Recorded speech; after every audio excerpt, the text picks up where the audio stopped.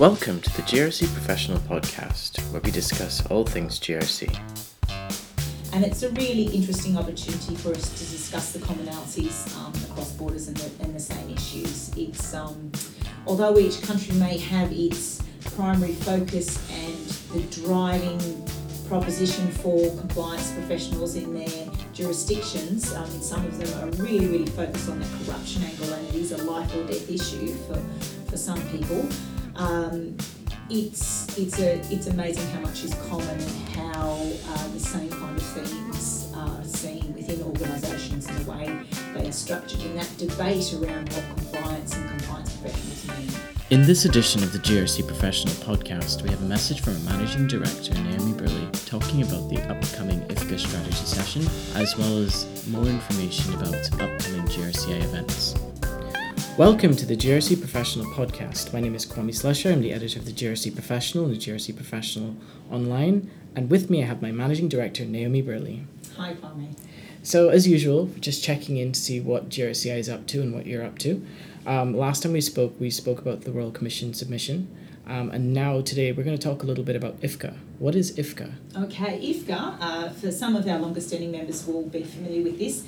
IFCA is the International Federation of Compliance Associations. So that was formed with Australia, Ireland and South Africa, who all three of us have quite mature compliance associations and have been liaising together for some time. We met some of those entities also in our work with promoting the ISO for compliance frameworks. And we saw a need for providing that extra value add for our members by having a look at how much we shared the same ideas around competencies for compliance professionals and what a compliance professional is, the kind of role they undertake. And we found that there were so many commonalities that it was actually quite easy for us to establish a framework where we could recognise each other's qualifications. And it's grown from there. So it's now 8 associations globally. We are investigating actively other associations, but in some jurisdictions they're obviously a little less mature than others and haven't sort of gone that far. And what kind of issues are normally sort of covered with IFCA? I mean, you're going to a very specific event, I think, a conference. Well, we have our strategic meeting that we do every year. Right. So it's an opportunity to do face-to-face because otherwise we're conducting monthly teleconferences at 11 o'clock at night. So, I'm always thinking my best then. And we will be reevaluating where we are, where the profession is internationally, whether we're still all aligned with our educational frameworks. And this session is really around nailing that value proposition for ourselves, our members, and for other associations that may want to join IFCA. So it started as quite a practical tool to help our members get the added value of having their qualifications internationally recognised. And it has evolved to have the appetite to take that advocacy piece internationally. Okay, excellent.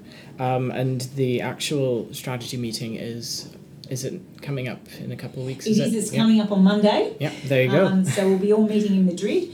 It's a 2-day meeting where we'll sort of nut out those and nut out our action plan going forward.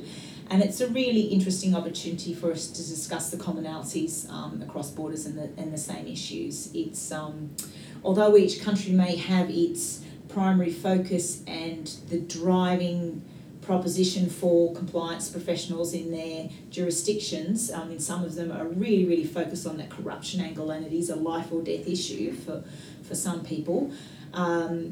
It's amazing how much is common and how the same kind of themes are seen within organisations and the way they are structured in that debate around what compliance and compliance professionals mean. Right. Well, in addition to IFCA, obviously the GRCI has its own stuff coming up. We have a couple of events to look at. One event we have coming up, I think, is more of a workshop than anything else. I could be wrong about this. The Choose Your Challenge, Reframing Compliance in Your Organisation, being run by Debbie Nicol from Business in Motion. It is very definitely a workshop. You're right. If you're coming to that one, you're coming to do some work in the workshop. So we had this conversation with Debbie, who is a very experienced professional who's actually been working internationally for some time. And it was all around how can compliance professionals take that message out a bit further? The core message is around why obligations are important to the business, what the ultimate objective is, what their own value proposition is. So compliance professionals have tried various angles to have their organisations understand who they are and the value they provide. And this is another way of thinking about maybe reframing your own story. So that's where it is sort of choosing a challenge and reframing compliance. And taking on board a new way, or workshopping a new way of reframing the value you provide, what you do for an organisation, so you can build that better understanding and be used better by your organisation, which means they'll then get the value out of you and then they will relate to you differently. So it's a different tap, and it's a really exciting workshop opportunity for members. Yeah, and of course, just before this podcast started, we were talking not just about paying attention to your obligations, but embracing technology. And we also have an Investigating Blockchain event coming up in Melbourne on the 20th. And I think this is the second or third one that we're having. It's the second one. Yeah. The first one ran in Sydney. And we're very, very grateful to Clayton Utes for bringing along their team that look at this on behalf of organisations. This one's an essential, I regard this as a mandatory turn up and listen to this because you need to know. So whether you think your organisation is going to engage in blockchain or whether you have an idea of what blockchain is and what it isn't, it really is part of your continual professional learning to be turning up to this. If technology is going to be embraced by every organisation, and if regulators are telling us to continually embrace technology and look for opportunities, it is, you're kidding yourself if you think that your organisation won't be tempted to think, there's some value in this, for a variety of purposes. So blockchain can be constructed to operate in a number of ways and be utilised for completely different uses. So it's not Bitcoin. It is another way of storing, recording, transferring data and other assets. So it's something that our members need to be across and have less focus on waiting for the obligations to come out that will apply to it, and more about getting an understanding of what that technology is. And you'll discover that there are a lot of obligations that already apply to it, and that it may expose you to some obligation risk that you hadn't anticipated. So it's definitely worth knowing how this stuff works, even if you're not planning on going out and creating it yourself or using it as a regulatory tool. Your organisation may be thinking it will be a great tool for a number of different purposes, and you need to be across it so you can advise them. Yeah, and I guess if it's based on the Sydney event, it's not just going to be the usual, this is what a blockchain is kind of event. You're going to have Shang-Chi, who's going to give you the real nuts and bolts of what it really is. You'll have Meg giving the risks, and I think Sid will give the sort of regulatory perspective. Yes, definitely. Yeah. So there's a definite value add. You get the complete 360-degree view on its potential and its risks there, and this is just the start of where blockchain's going to go.